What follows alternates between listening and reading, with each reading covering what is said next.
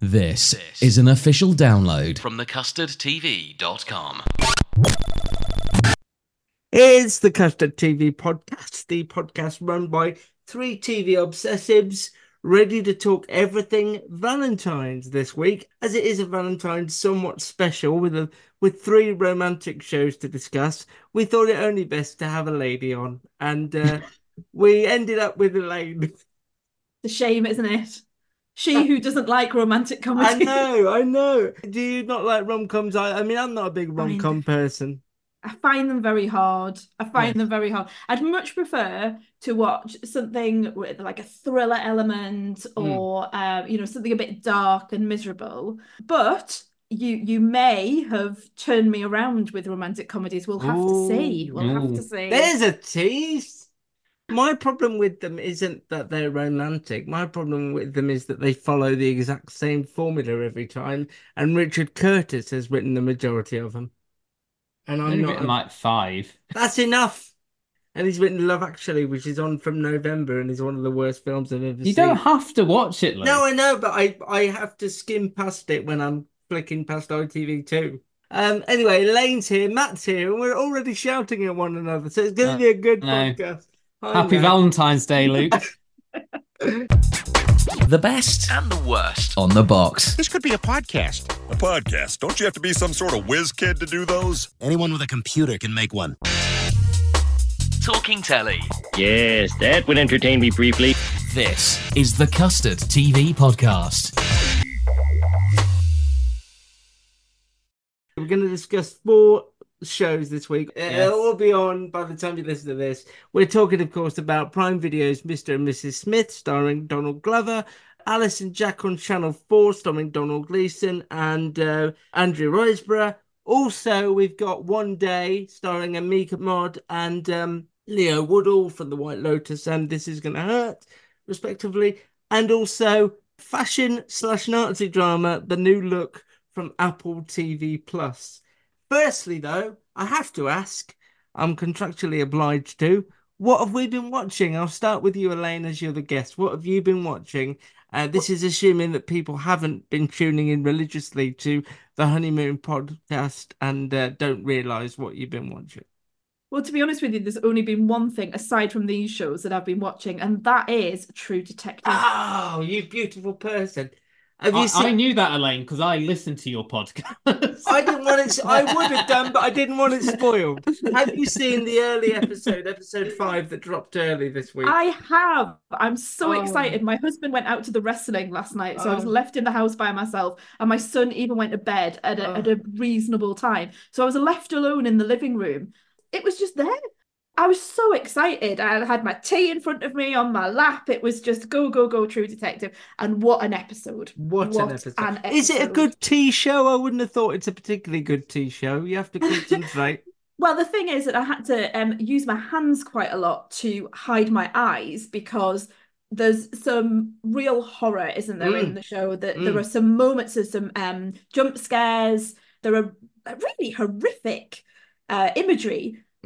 Genuinely, because I was in the house by myself as well, quite a lot of my time at certain points was spent with my hands over my eyes, sort of peeking through to see what was going on. Because there's I was tea really all over the floor. scared. Exactly. So maybe it isn't a tea watching show. No, definitely not. It gets better every episode for me. I have just published my review on the website now and on all our social media threads. But the thing I put into it in the final paragraph was that she's got an awful lot, Issa Lopez, the co-creator, director and extraordinaire behind the whole story, got an awful lot to tie up in the final hour. I don't know if it's extra long but there's so much to tie up. What is the thing you want answered the most? Luke, you didn't ask me if I'd watched episode 5. I'm going to get to you. I'm assuming not, but I'm going to get to you. I have done. Hey, everybody's brilliant this week. Start with Elaine and then go to Matt. What would be a satisfying conclusion? What do you want wrapped up in this final hour?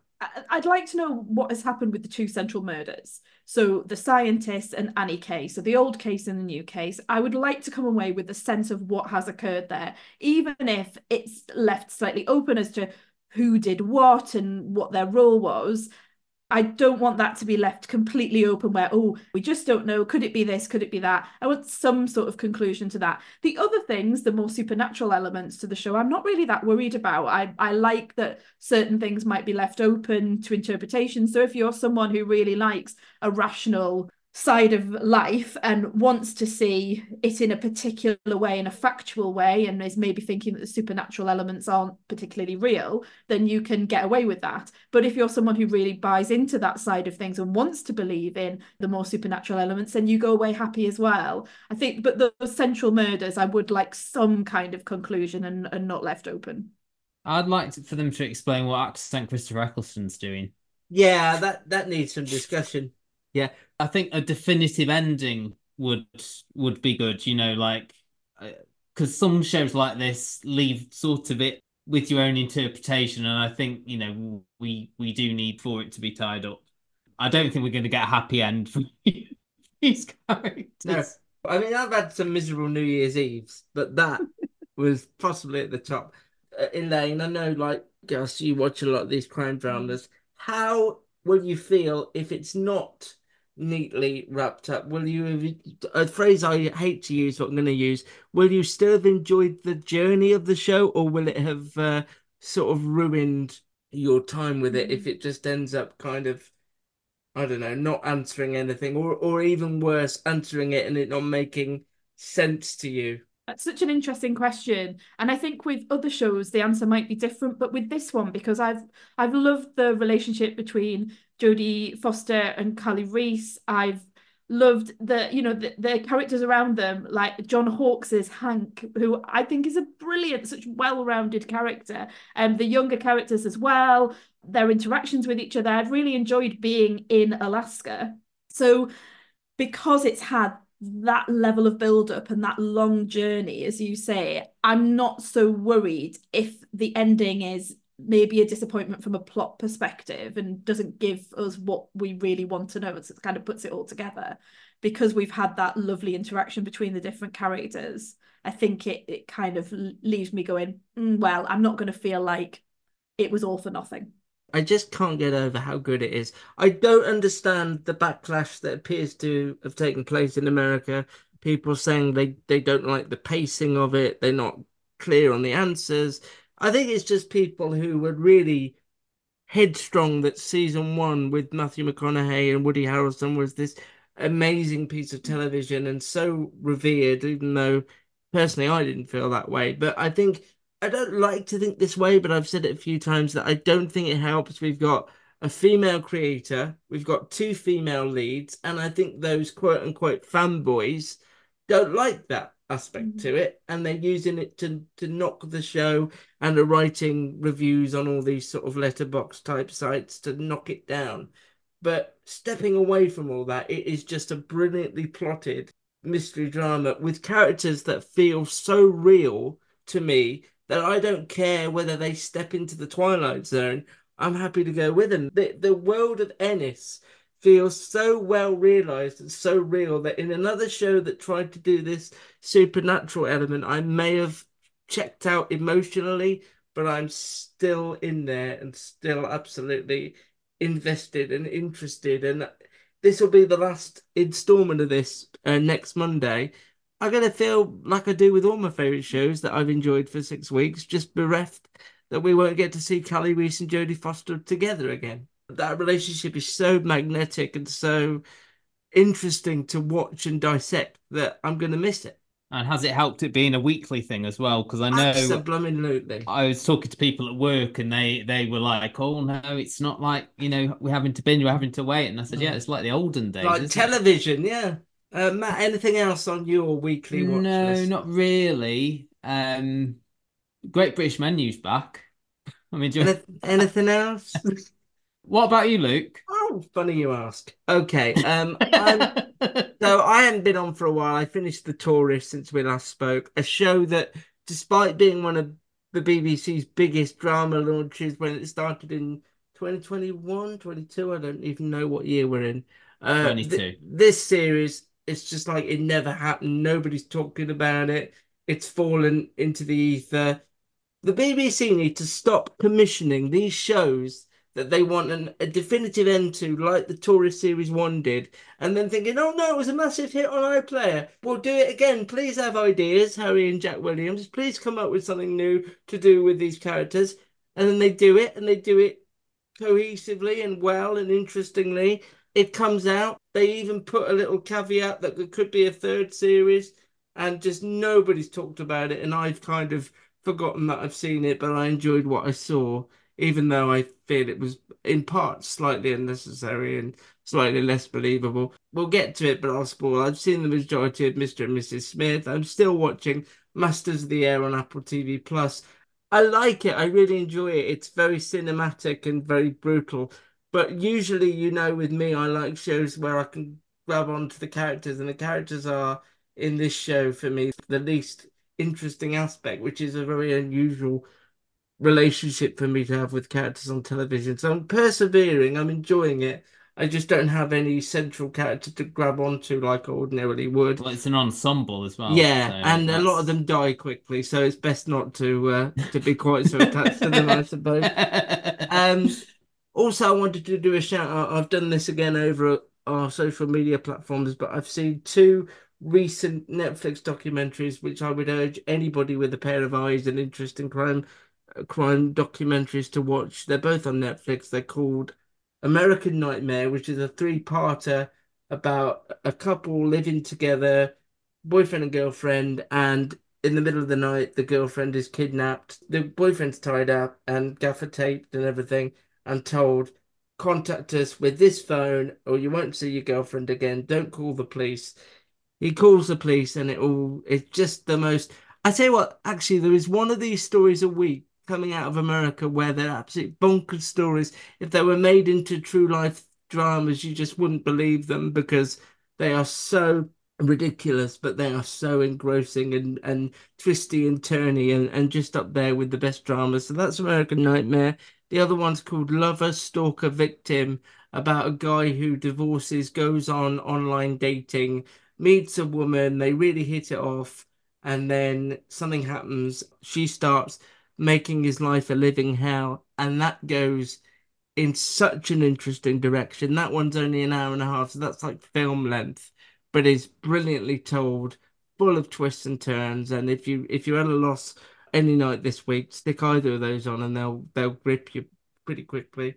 I'm also, because I always do a rewatch every this time of year when there's not on. I'm doing Community again for no other reason than I didn't see the weird Yahoo season, which I'm closing in on, so I'll be able to see that. But that's all I'm watching, but it's enough, and I'm enjoying There's a it. lot there, Luke. Yes, Really. well, I've not been on for a while, but that's all I'm watching. Elaine, tell us about your podcast. Where can we find you? And why should we divert our attention from this one to yours? Oh, I don't think I can answer that. Definitely No, not. fair enough. I wouldn't dare. I set a trap there that I was hoping you wouldn't fall into. I wouldn't dare. So I co-host the Honeymoon Period podcast with my husband Mark. We set that podcast up in lockdown all those years ago to review the TV and film that we were watching at the time, and we've continued on from there. You can find us at the Honeymoon Pod on Instagram and Twitter, even though we're not really tweeting that much. Where you can find us really on Instagram. You're not posting, is what you're not doing. Oh, I know. Oh, it's not so tweeting, sad, you're isn't it? posting. Yeah. So Instagram's probably the place you can find some strange photographs of us behind the scenes, editing the podcast and recording it on our sofa. That's much more interesting than Twitter, surely. I don't know whether it's part of getting older, I'm sure it is, but I'm getting really freaked out by the passage of time. And specifically, you mentioning COVID, the fact that next month that will have been 4 years ago absolutely terrifies me. I don't know where that time has gone. It feels so recent, and in my memory, we're still in a form of rules and lockdown. I don't understand how that time's passed. I'm seeing some new shows coming out as well that are talking very much about sort of PPE and fictionalizing that period of time. It seemed to be coming through. There's one Breathtaking on ITV. That's what I was thinking of. I just couldn't remember the name. Thank you. More than likely, I won't be on that podcast. And it's rare for me to say this about a TV show. I just have no desire to watch that at all.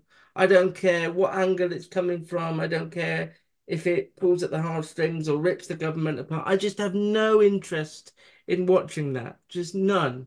We've all lived through it. It's going to be somebody else's version of it. Yes, they were in the front lines. Yes, they knew more than I did and knew more than the majority of the public did and stuff. But give it 10, 15 years before you tell that story. The only one you did like was Help, but that had a different, I suppose. That was a different angle and had the Jodie Comer, Stephen Graham aspect to it. But give it a long, long time before you tell this story, and maybe even then don't. You can find us across all social media. Well, not TikTok, actually. Why do I lie? Instagram, Twitter, at Luke Custard TV for me, at Custard TV Pod for the podcast feed, at Matt's TV Bites for Matt. It's the Custard TV over on Instagram.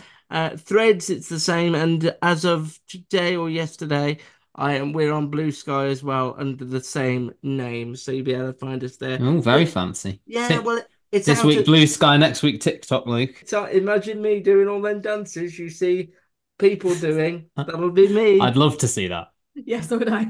I won't do it then. That's as fun as I'm going to get. Also new on the site, as I say, True Detective Review. I'm also going to be talking about my feelings, although I just have on Masters of the Air, and I've done a big review of Mr. and Mrs. Smith, which we are going to talk about right now.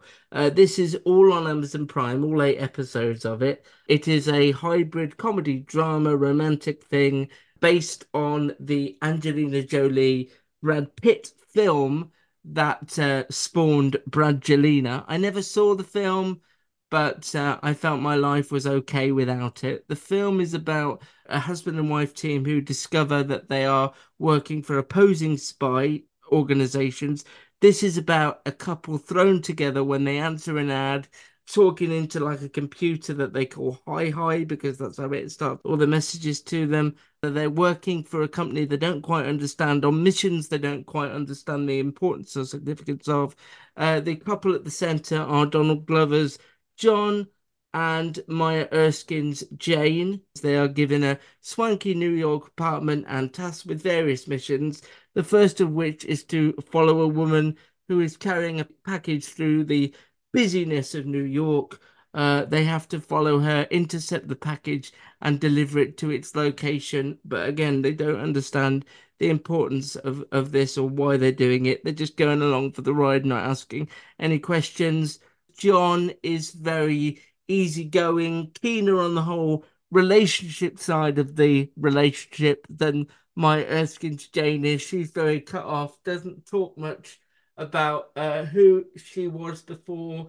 They don't tend to think too much about who they're working for, although later on in the series, when they fail a mission, they are told you can fail one, but you've only got 2 more failures. They also meet up later on in the series with another John and Jane working for the same company, and that's fascinating because our John and Jane had sort of reached an agreement where they would make as much money as possible and then part ways when they were both comfortable. The new John and Jane find that incredibly laughable, so there's a sign that maybe you don't leave the company voluntarily. I think Amazon have let the show down to a degree by putting this out as an 8-episode thing all at once, because the relationship between the two does develop into a romantic relationship because it goes out so quickly. That doesn't feel particularly earned because you just see the relationship evolving quite quickly, whereas over 8 weeks it might have felt a bit more like a slow burn thing. But they do fall in love with each other, but I think it's out of a necessity to feel that there's someone in the world they can speak to, and because no one else seems to understand the danger that they've unwittingly put themselves in. This is from Donald Glover, who co-wrote a lot of the episodes, show runs it, directs the finale. It's very episodic. It's almost, mission of the week. Various co-stars that you'll recognize: John Turturro from Severance, Sharon Horgan from Catastrophe and Bad Sisters, Ron Perlman, just a load of names that they may or may not kill or end up in a worse position with. It is light in touch. It is fun. It doesn't take itself too seriously. I thoroughly enjoyed it. It gripped me very quickly. Elaine, as the person who doesn't like relationship dramas, How did you find Mr. and Mrs. Smith? Well, like you, I hadn't seen the film for obvious reasons, as we've discussed. Didn't really draw me towards it, and I remember the sort of the Brad and Angelina, the narrative around that as well, and that really put me off it. So when this came on, even though Donald Glover, Maya Erskine, the various people that you've spoken about, I think there was a sense that there was going to be something different done here. I wasn't raring to go with it, and I think if I wasn't on the pod this week, I wouldn't have dived in. I may have looked at some of the other shows that we're going to discuss, but this one I think might have gone past me. I'm so pleased that we're reviewing it this week because I was really taken by it and so surprised to be taken by it as well. That relationship between Jane and John is so interesting. These two strangers put together, which is quite cliched when we think about those things that have happened in the past. But because Donald Glover is so open and Maya Erskine's Jane is closed down and you can feel that there's quite a backstory to her as well. And the way that they speak to each other, I know it is written and I know it's very clever and very witty, but I didn't watch it thinking, oh, I can see the script on the page. I just kind of enjoyed them walking around New York following this woman with a package and having their discussions and also giving each other clues as to who they were in their, in inverted commas, real lives. And then as an audience member thinking, is that real? Are you telling that person a truth or a lie? I really like that. If I had had more time this week, I would have watched more in terms of the episodes. I'm sure I would have, gone 2-3 episodes down the line, but I didn't have as much time. But actually, I said to my husband, because he was really keen to watch this, I've seen episode 1. I'm happy to watch episode 1 again. Let's go through it together. So yeah, a real surprise for me, real shock. And a bit of a shameless plug for your next podcast. I was going to say the same, yeah. I think it really works. And one thing I neglected to say there is that Maya Erskine stepped in as his co-lead when Phoebe Waller-Bridge, who was meant to play Jane, stepped away. That their two working relationships, Donald Glover and Phoebe Waller-Bridge, just didn't gel well despite them being good friends. So she parted ways.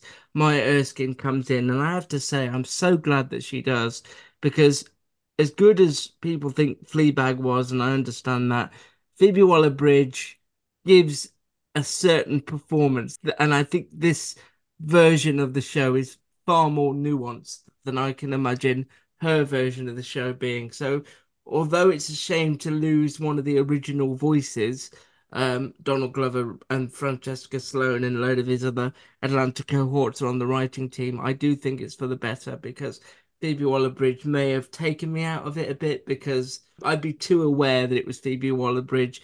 Donald Glover is an incredibly charismatic performer, and you're just on his side whatever he's doing, despite him being this action star looking fellow. You're always on his side. He's got this real down to earth characteristic about him that warms him to me. And as you say, their relationship together is so fascinating. And there is a blend of both the Americans, the FX spy show that Matt and I loved a few years ago, and I felt a little bit Severance-y as well, with the company who are sort of shadowy and appear nice, but you don't want to mess with them, and there's undertones there of what is really going on and what these people got themselves into. Matt.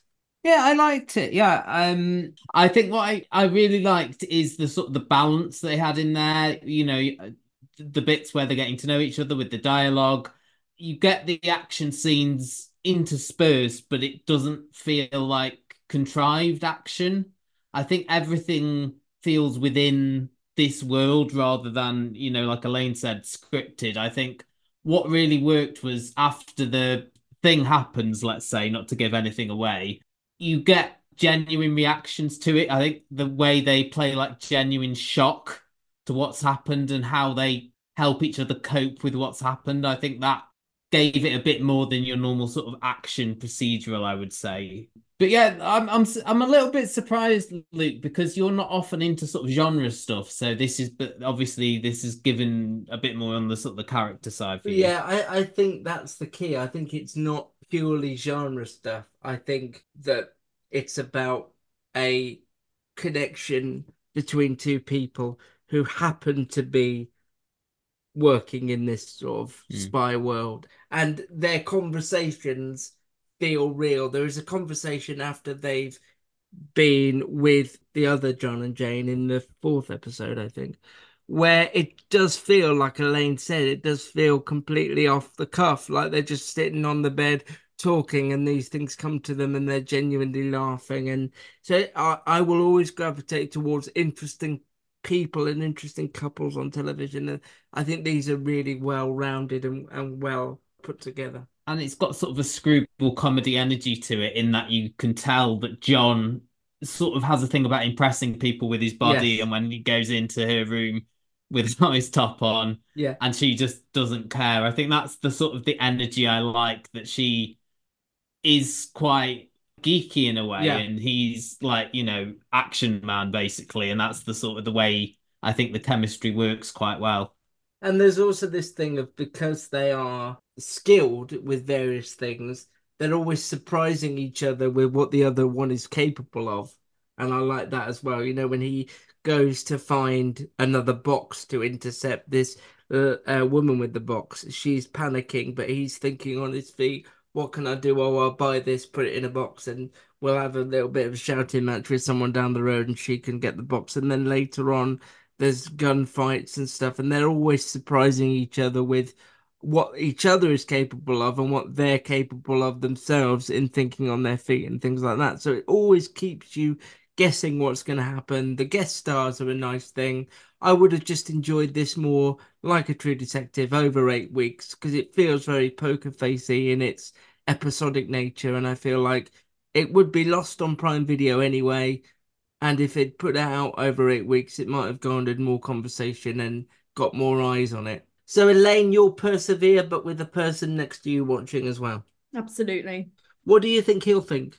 I think he'll like it. I think he's predisposed to liking it anyway, because he was looking at it and thinking, yeah, that's a show that might be finding good things in. But I think he'll enjoy, as we've talked about, that relationship between the two characters, and actually what's happening around the scenes with the company and the missions. It's fun and it's interesting, and it sounds like as you get into the episodes as well, there's more that becomes revealing and sort of adds to that. But at the central part, it's Donald Glover and Maya Erskine having a lovely time with some great dialogue. Yeah, that's Mr. and Mrs. Smith, all on Prime Video now. Well worth your time. When it was first announced, I was like, why would somebody like Donald Glover, who's incredibly creative and interesting and always takes a different path to the one you're expecting, why would he want to adapt this strange anomaly from the early noughties that spawned a famous couple but not a lot of memory of the film? But what he's done with it is he's humanized it, he's stripped it back, and he's done a brilliant job with it. So that's all there on Prime Video. The other big relationship show on another streaming platform is the adaptation of David Nichols' One Day, which Matt has read and will talk to us about now. As you say, adapted from the novel by David Nichols, by Nicole Taylor. We follow the exploits of Emma Morley, who's played by Ambika Mod, and Dexter Mayhew, who's played by Leo Woodall, over the course of 20 years. We start in 1988, and they're both graduating from Edinburgh University. It's the night of the graduation ball. He's very well known across campus. She is a bit geeky. They get to know each other and then go back to Emma's house for what was intended to be a one-night stand. But nothing happens apart from a sort of ongoing conversation. This leads into a platonic friendship. Each episode is set during 1 year on the same day, and it focuses on the pair's ups and downs, both in their personal and professional lives, as well in their relationship with each other. Luke, I'll go to you first on this one. Well, I had a similar reaction in the much as I hadn't seen Mr. and Mrs. Smith, and I hadn't read One Day nor seen. You don't read, do you? I told you there was a very hungry caterpillar a few years ago that I remember vividly. Apart from that, no, I'm busy. Anyway, I hadn't seen the film either. Like both the leads in other things, and Beaker Mod broke my heart, and This Is Gonna Hurt. And Leo Woodall was very impressive in The White Lotus. I watched one and a half the first one didn't click for me until his parents arrived and she felt really awkward and sort of let go of his hand and felt out of place. Like Mr. and Mrs. Smith, all of these shows wouldn't work unless you buy into the central relationship. Don't matter what's going on around them, but the central relationship needs to work for this show to work. And I'm afraid to say, in the 1.5 episodes I saw, it didn't really. I didn't really care for them.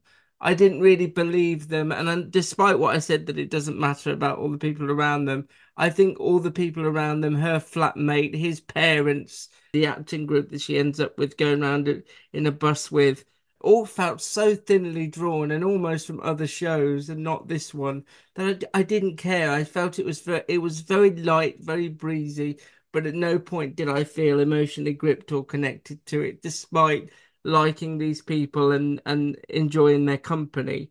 Got to the midway point of that second episode because I had to do something and just not felt compelled to go back. Reviews I've read subsequently have called it frustrating, that the two aren't together often enough, and it's sort of a frustrating way of doing it, even though that's faithful to the book. I wanted to like it. I didn't like it, is the truth. I didn't buy into them. I didn't believe the world around them, so I didn't like it, no. I think this podcast has changed me somewhat. Oh, God, Elaine. I know. I'm having an existential crisis now. So I watched the first episode, having never read the book, even though the book was like a bestseller. It was Book of the Year. It was Galaxy Book of the Year in 2010. Have you read that one about the caterpillar I was talking about? I have. Funnily enough, I have. Yeah. Yes. Big one too. Also a bestseller. My husband actually said there's something that he knew about it and was sort of teasing this thing where I was like, right, okay, keep that in your back pocket. And I thought, right, okay, look, I'll watch this first episode. I don't think this is going to be for me. Like you say, Luke, I thought it would be a bit light and a bit breezy. And I got to the end of the first episode and I just went, oh, I don't think I'll go on with this anymore. That'll be me, one and done. Here they are together. They're these students in Edinburgh. They've graduated. They're asking each other what they're going to do with the rest of their lives. One of them has a lovely line of like, what you're going to do when you're 40. And then, someone comes back and goes, not to be 40, which I think if you're of a certain age, it resonates with you quite well. So that's an interesting dialogue. I didn't understand why he didn't say podcasting. Yeah, exactly. Surely that's what everyone's doing now they're 40. What, in 1988? Yeah. But if they were forward thinking enough. Again, I was left to my own devices and we've had a bit of sickness in the house, and so we've been taking ourselves off to various rooms to look after child, and sort of had the tablet with me. And then I watched episode 2 and episode 3 and episode 4 and episode 5, 6, 7, 8. I did a Dawn Glen. I've finished the entire series. I could not wait to find out what was going to happen. I found this utterly addictive. I just loved it. I loved that. I've been crying. I've been thinking about it. I've been reading all the Wikipedia entries. What I came to really like about it was that each episode was like a mini film. So you kind of had to see it as, oh, this is how I did it anyway. Whereas, okay, we've moved on. We're in another year. This is a snapshot of life for her and for Dexter. And sometimes they're together and sometimes they're apart. But I think as someone in their 40s, I really took to this idea of, oh, here's a snapshot of your 20s. Here's a snapshot of your 30s. Oh, people are getting married. People are having kids. Your job's not going very well, but their job's going well. Oh, your job's going better. Oh, someone's bought a house. I was thinking about this now, that if we took a snapshot of our lives, like today, if this was a snapshot of our life, and then again next year, and then again next year, what would that say about our relationships? And what would that say about how we were getting on and who we were hanging around with and what were we doing? I think the central conceit really grabbed me, but also I just got really into what was going on with these people, and not just the central characters, but for some other people who turn up later on down the line as well. I absolutely loved it, and I feel a little bit confused. I was planning to come on today with the thing that I've watched 8, and then Elaine stole my thunder by watching the entire series. I just really liked this. I think, like a lot of other people who read the book was let down by the film, for some reason they decided to cast Anne Hathaway in the lead role. Obviously big star, but then she tried to do a Yorkshire accent, and I think you can imagine how that went. I think I agree with Elaine. because we're sort of around the right age for this in a way, we remember the 90s where it's mainly set, and each episode you're in another year in the 90s. You get the musical cues. I thought when they're on screen together that these actors had such a great chemistry together. I think in that first episode you're getting the awkwardness out of the way. I think it's the fourth episode where they're in Greece together. I think that was a fantastic episode. I thought it was so well directed as well. The way they focus on them looking at each other, I think, is a great part of this. And the way that the two actors are reacting to each other, I think you feel their pain. I think you feel with them. And as you go on, and it's about how successful you are in comparison to someone else. I think Dexter has all these hang-ups about how well he's succeeding in the eyes of his disapproving father and how other people see him. And for Emma, it's about never being good enough. As you say, they have that discussion at the start about where they see themselves, which is very poignant then as it goes on. I was laughing in places, I was crying or almost crying in other places. I just really liked it, and I can't wait to finish it. Obviously, I know how it ends, and I know. Were you going ahead to see what the big thing was that Mark Not necessarily. I'd kind of forgotten about the big thing. It was more, I just wanted to know what happened next. What's the next? Even in the midpoint, even when I was going, so episode 8 and 9. Okay, well, now they're in their 30s. Okay, what happens next? And I think it teases that so well, and things do happen. It's not a show where, oh, another episode goes by and not much has occurred. Big things happen in the episodes, and you go, oh, okay, right, well, in a year's time, how's that going to look?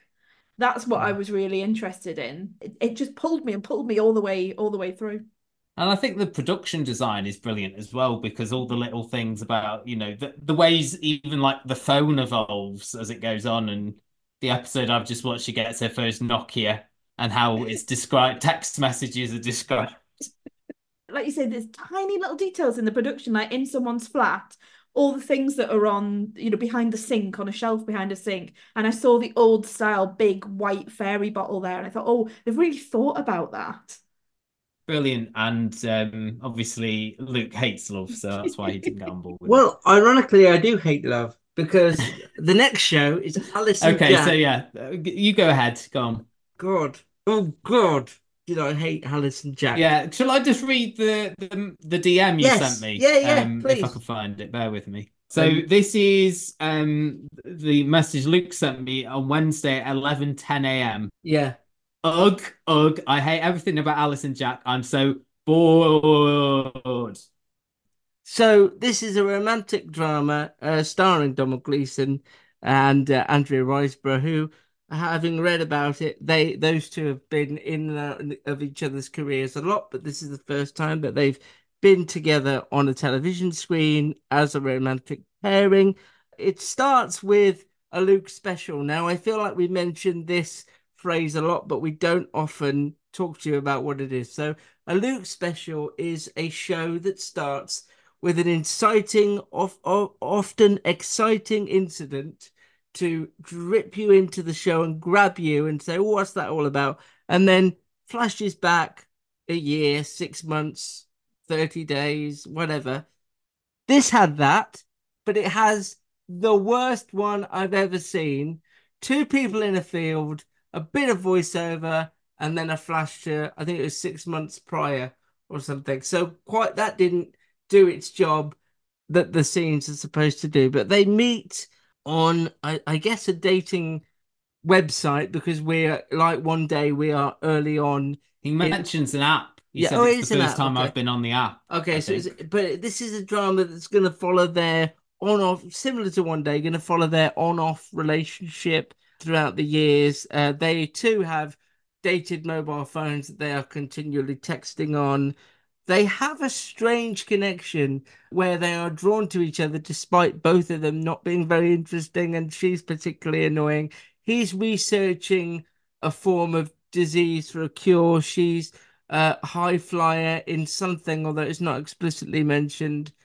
But it is very similar in its storytelling to One Day, is that we're going to follow these characters throughout the relationship over the years, and they are supposed to have an unbreakable bond. And my God, I had to stop it after episode 1 because I was going to say some truly vitriolic things about Andrea Riseborough character that I would not be proud of when I came to edit it. She's just so awful. And yes, there might be context to that later down the line, but he said something to her later on that he couldn't get her out of her mind, out of his mind, and she was so hard to beat. I just found her completely impenetrable. I didn't understand why anyone would want to be in her company. There's a scene where he goes out and gets breakfast for them. He brings them croissants, a normal thing to do in a relationship and a normal thing we've seen play out in 1,000,001 of these type shows. She goes off on one. Don't ever do that again. Don't bring me this croissant. This is the wrong one. They go to an art gallery to look at art and she starts berating the poor woman behind the desk. I just didn't understand why these two were connected to each other. He was harmless enough from the episode that I watched. I mean, Donald Gleason's very watchable. He's very mild-mannered. He's warm. But I just think Andrea Riseborough, I've no interest in following that character throughout the years. I've no interest in going on the journey with him. I haven't disliked a TV character in quite a long time. It could have been so tender and so well done because it's kind of stripped back. It's not dialogue heavy. It's written by an American writer who, looking into it, contributed a lot to Mad Men, a show that I, despite all its critical acclaim, I've not been a massive fan of. But it could have been quite stripped back, could have been quite tender and sweet, and I just found it impenetrable because they're just not nice people. You know, when I can watch Donald Glover and Maya Erskine be really magnetic together, or I can watch Amika Mobb and Leo Woodall together, these two just don't even compare. Why would I watch them? I would have run a mile if I'd have been on that date. When she said, "Do you want to end it here?" I would go, "Yes, please." I really don't understand this character because later on he meets and marries a character played by Aisling Bea, and I think her character is very underwritten. You can tell that this has been written by a man. The female characters just do not feel very real. I think Aisling Bea is the only one you sort of feel a little bit sorry for because yes, you're going to be cheated on straight away. It just exists in some other world. I would not be surprised if you found out this was like another planet or a future civilization where they'd gone back to using Nokia phones. I didn't get it. I didn't get what Victor Levin is the actor, is the writer. Yeah. Also wrote on Mad About You, so obviously all the Mad shows. Yeah. I didn't grasp this at all. I did not go, what, you know, I get the sort of the obsessive relationship, the person you can't get out of your head, but Alice just wasn't that character that you would think that about. I had to go back and read the blurb around this because I had sworn I had read something about a love story for the ages, this amazing story of love. And I was like, have I read the wrong thing? Because when I went into it, and I have to say, I was predisposed to like it because Andrea Riseborough, not only is she from round my parts, she has the same birthday as me. So she's a year younger than I am. And she lived. How could she have the same birthday as you and be a year younger? Well, I mean the date. I know. Yeah. Have you just met Luke? He is this Yeah, but and also she sort of grew up like where I currently am coming alive to from. So I'm predisposed to like things that she's in. And I've thought as well, Luke, over the past few days, how can I describe my feelings towards her character without, saying anything I regret? And I just found her character entirely unpleasant. I didn't understand how Donald Gleason's character would have any interest in her whatsoever. He's out there trying to sort out Hashimoto's disease. He seems to be quite a pleasant fellow, quite unassuming, got his nice mate in the lab that he has a bit of a chat and an ice cream with. So a nice guy, clearly intelligent. Why he would be drawn to this woman who is entirely unpleasant to him and entirely unpleasant to other people as well. So someone who, when you're walking around an art gallery, is just horrible to people and you're embarrassed to be there with them. why would you be drawn back to that person? Why would you be thinking about them all the time? Yes, you might think about them in a, well, she was a bit weird, wasn't she? I wonder what she's getting up to, but not in a sense of, wow, I wish I was back in her arms again, being told off for doing something nice and for leaving the house without her permission. I really got the feeling that Andrea Riseborough's character was very unwell.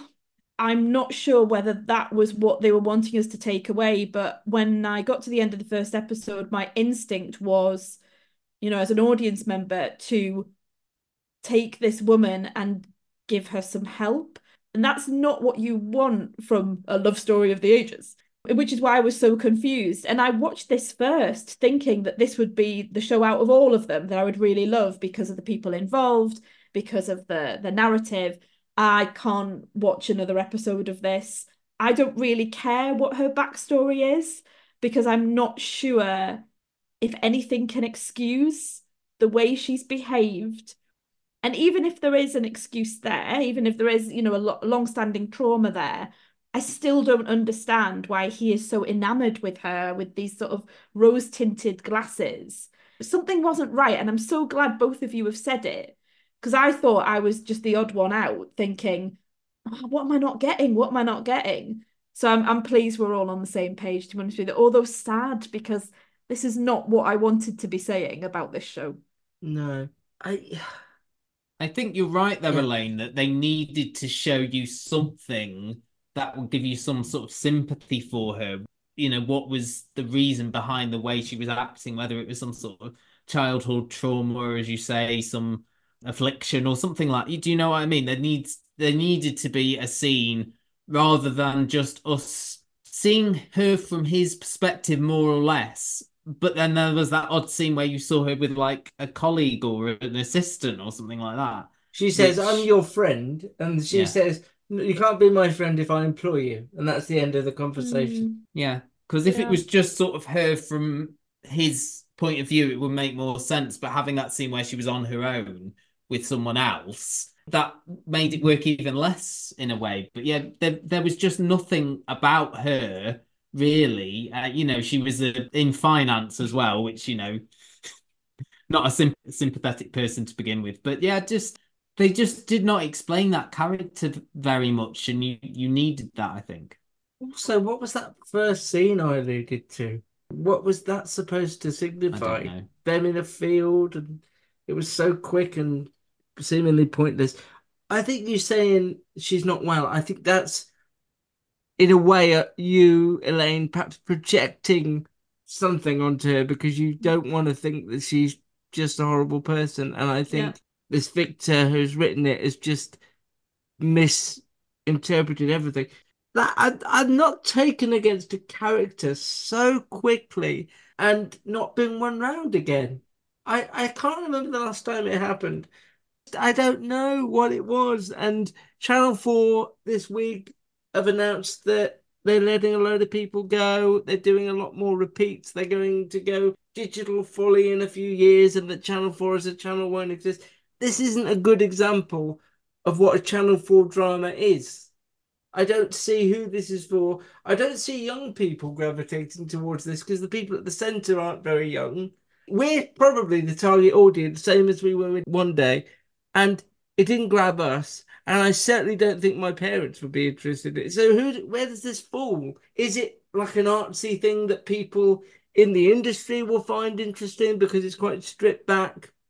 I'd be interesting if you could tell me anyone in either of your lives that might think this is worth watching. Do you know anyone, Elaine, that you think would? No, it doesn't cover any demographic for me. Neither my husband, who I live with, my friends, who are quite a broad range of people who like lots of different things. And as always, my mother-in-law and father-in-law, it just wouldn't be a show I would recommend to them at all. I did think you said that all your friends were abroad then. I was quite worried about it. That would be good, wouldn't it? They're a broad range of... They can't cope. It's a weird anomaly that I'll remember because next time Andrea Riseborough shows up in something, I'll go, what did I see her in next Alice and Jack? But I won't remember in 6 months' time that I've seen this. It was a complete misfire. Channel 4 are putting it all on their streaming service, also called Channel 4, and they are airing it over consecutive nights, Wednesday, Thursday, so it'll be over and done in 3 weeks. Finally, we haven't checked in on the Nazis lately, and it's time. We also haven't checked in on fashion Nazis, so it's time. Do your best, Matt. Is this the new name for this? This is the new look. Is New Look a shop here? Or it was a shop? Yes, it is. It is a fashion store. How do they feel about this? Playing fast and loose with the word fashion there, Elaine, Well, but yeah. you know. Clothing. Playing. Yes, but it's was also the name given to Christian Dior's style, I think, having read a little bit about it. His sort of post-war fashion that he brought in. So all the things in New Look are from Christian Dior. Yes, Luke. Okay, that explains. If they it. ever reboot the clothes show, you're going to be up there for No host. further questions, Your Honour. So yeah, I mean, I thought that this was a Dior biopic because I hadn't really read a lot into it other than Ben Mendelsohn plays Christian Dior. It starts in 1955 where we're getting, his new collection being launched. At the same time, we've got Coco Chanel, who's played here by Juliette Binoche. She is about to sort of relaunch herself in the post-war era, and it sort of looks at their fortunes now and in the past. We get a Q&A with Dior after his collection has been shown about what him and Chanel both did during the war, and we find out that Christian Dior designed ball gowns for the Nazis, for the wives of the Nazi officers attending these balls. We spend most of the episode in 1943, and we see that he sort of reconciles this by saying, oh, I design the dresses, I make them, but I never actually meet who they are intended for. We also get Coco Chanel. She is struggling because her business partners, who are Jews, have left France for America to flee the Nazi occupation. She forms a relationship with a Nazi called Hans von Dinklage, quite a name. And she learns through meeting sort of senior ranking Nazi officials, including Himmler. She may be able to sort of get her business back by helping Germany win the war. Maisie Williams is here as Catherine Dior, Christian's sister. She's a member of the French resistance, hiding other French resistance members in his flat. And we learn at the end that she is in quite a lot of danger. That is sort of how the first episode ends. Fashion expert Luke Knowles, what did you think? Somebody could count the mention of Nazis in that summer. It was quite Nazi heavy. It was, yeah. I mean, it was more Nazi. Did you play a game of Spot the Swastika while you were watching this? It was more Nazi heavy than most things we watched, but I'd still like somebody to count the amount of times you said it.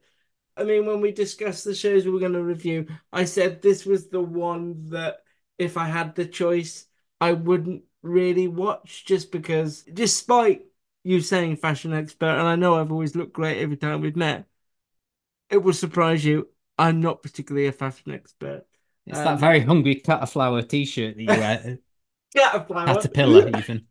T-shirt every time we meet that really sets it off. No, it is. It's just my shade of green that I've been told looks good. For the most part, I wasn't engaged. I mean, the Maisie Williams stuff I liked. I always gravitate to younger characters in these things because period pieces, especially when you know a lot of the history, you sort of know where you're going. But period pieces like this, when you can see it through a younger character and what they're fighting for and what they believe in, that worked. It's a strange one. I mean, I won't be continuing. It's 10 episodes, which surprised me because it's a lot of time to spend here. I'm just not the target audience, and I accept that, and I think Apple will accept that. But again, it kept my interest more than something like Alice and Jack, even though it wasn't my genre. These aren't the type of characters that I will continue to think about. I think I might be more of the target audience for this, not necessarily because of the fashion. Nazi sympathizer. Yeah, thanks, Luke. Not because of the fashion, because I will just wear the same jumper for the same day in a row over and over and over again if it's 100% cotton and it's just nice and comfortable. But I do like a bit of history. And I love it when I don't know a particular period. And this really opened my eyes to what was happening in the bad people occupation of Paris. So when the Nazis occupied Paris and France more generally, I don't really know very much about that to my own, shame. And I was fascinated to understand more about these people whose products we are still buying to this day. I have Dior perfume, but I have no real understanding. And again, it is to my shame. I have no real understanding of that brand and where that comes from. I just sort of accept it of, oh, it's Christian Dior and it smells really nice. The same with Coco Chanel. I had no idea that Coco Chanel was in cahoots with the Nazis. I found that quite shocking, to be honest with you. And there are some chilling scenes. And I will say the word here with, the key players in the Nazis, especially Himmler. There's a scene at a dinner table that I just found so, like, something goes right through to your core where you just go, I can't believe I'm hearing these words and they're so powerful and so disgusting, and people around this table are all agreeing, and it really put a chill through me. I was really enraptured by this story of these two fashion designers who were coming at it from a different angle, and the fact that they were real people, and the fact that now people are going off and buying their clothes and their perfume, and okay, yes, they've died, but there's this background to them being involved in this terrible period in our history. As soon as I finished this, I went off to Wikipedia and I just read and read and read about, particularly about Coco Chanel. I was just fascinated by someone who had known the name but didn't really know about the person and couldn't believe what I was reading. I will carry this on because I love that historical period aspect to it. I'm slightly scared of what's to come down the line because, who we're dealing with. I really, really liked it. And I'm not really there for the fashion. I'm more there for the history, I think. These well-known names that we associate with perfumes and extravagance, and then you find it's almost deeply disappointing. Not that you held Dior or Coco Chanel prior to this in massive regard, but they're just a name you've always heard, you always associate with a particular sensibility, and it's just disappointing that you learn this backstory about them. As we're recording, it hasn't aired, and I haven't heard any backlash from the Chanel or Dior families going, hang on, don't put this on, don't believe this, it's purely fictional, and my mother and my father would have nothing to do with this. And it's slightly frustrating that it's on Apple, a streamer that most people don't have access to. If this was on Netflix, I can imagine it changing the discussion the same way as Mr. Bates in the post office did. I think people would be saying, I have Dior perfume, I had no idea, and it would be talked about. But I feel like this semi-important, pivotal thing happened, and most people still, that it's airing over 10 episodes, won't be aware of it. It's an odd one, as I said. I didn't really know what to expect when I was going in. I assumed that we would be staying in the 1950s era, and I think what is going to happen is that you will see sort of how both of them help France through their fashion get back on their feet, sort of thing. I learned a lot about what happens to the Maisie Williams character just by looking through the news articles about this, because I think she's getting the most press of anyone in this. Maisie Williams, I lost this much weight to play this role. I liked the performances. I thought Juliette Binoche was really good. Ben Mendelsohn did that thing where he plays the reserved, sort of nervy guy very well. John Malkovich turned up very briefly. All differing French accents. It didn't go full low, but it was close. I mean, it looks fantastic. And I think what it made you think about is when we hear about the Nazi occupation, they literally did occupy these big spaces in these French hotels and the big swastika flags. It's like, we're here and we're not ashamed of it. And, we're going to be wearing these extravagant dresses and flaunting it that We Are Here Now. I thought it was all at a bit of a level, like never really got me. It was a lot of people talking quietly in rooms. I think those big scenes really worked for me. As you say, there's that scene with Maisie Williams early on where you think something really horrible is going to happen to her, and then it doesn't, thankfully. Like you, Luke, I enjoyed that story, but a lot of it was sort of very much on a theme. And I think we got sort of from that first conversation, in the question, you did this, Coco Chanel didn't. Obviously, we're getting more context around it, but I hope that it moves at a pace so we're not in like wartime for several episodes before we get on. But I don't think this one, like, it is for me, really. It's not something that I would particularly watch, and there wasn't anything that convinced me to change my mind. I do like the idea of it going hello, full on, and just have someone pissing by a sewing machine. Well, would be great. we had the French Resistance, we had the Gestapo. It wasn't far off. It was, and some of the accents, like you say, there are moments. I mean, a lot of it is really horrifying. All the terrible things that the Nazis do are portrayed on screen. And you're right, that early scene with Maisie Williams where you think it's leading up to something, and I actually wrote down, oh no, and I tried to fast forward through it because I thought, I don't think I can watch this. And then I went, hooray, it's the Resistance. In a sort of like in a low way, like Michelle's going to walk out at any moment. In a Big Mac. So yes, there are times where you feel, oh, it's sort of bordering on a bit of cheesiness here. And yet another scene will come by and, people are dying and awful things are being said about Jewish people. And so then you get dragged back into this horror of the occupation. The most obvious casting is Klaus Bang, is that how you say his name? Yeah. As the sort of charismatic, there's that word again, Nazi general. I'm not quite sure what his role was, but it just seems, who do we cast as a suave baddie now? I'm not convinced the Nazis were good. I mean, I've not seen anything to the contrary. TV just looks so good nowadays. Everything is so filmic. You could see the Apple money, you could see the Netflix money on one day, you could see the Prime Video money and the Mr. and Mrs. Smith, and you could see the dwindling budgets of Channel 4 on Alice and Jack. But we do live in an interesting age where these streamers are telling fascinating stories worthy of discussion, even if we're not necessarily the target audience for those stories. Thank you so much, Elaine. Can you tease us, what day does the podcast come out? What is on the next episode? Because it might be, I doubt it might be better than this. After what I say, you'll realise it's not. So the episodes come out when our son sleeps, and at the moment we're going through a nasty period of pooliness and non-sleeping. So I need to get myself to the pictures because we do film as well as TV. And at the moment, Mark's been getting there and I haven't. So it's probably going to be another week before we sit down to record.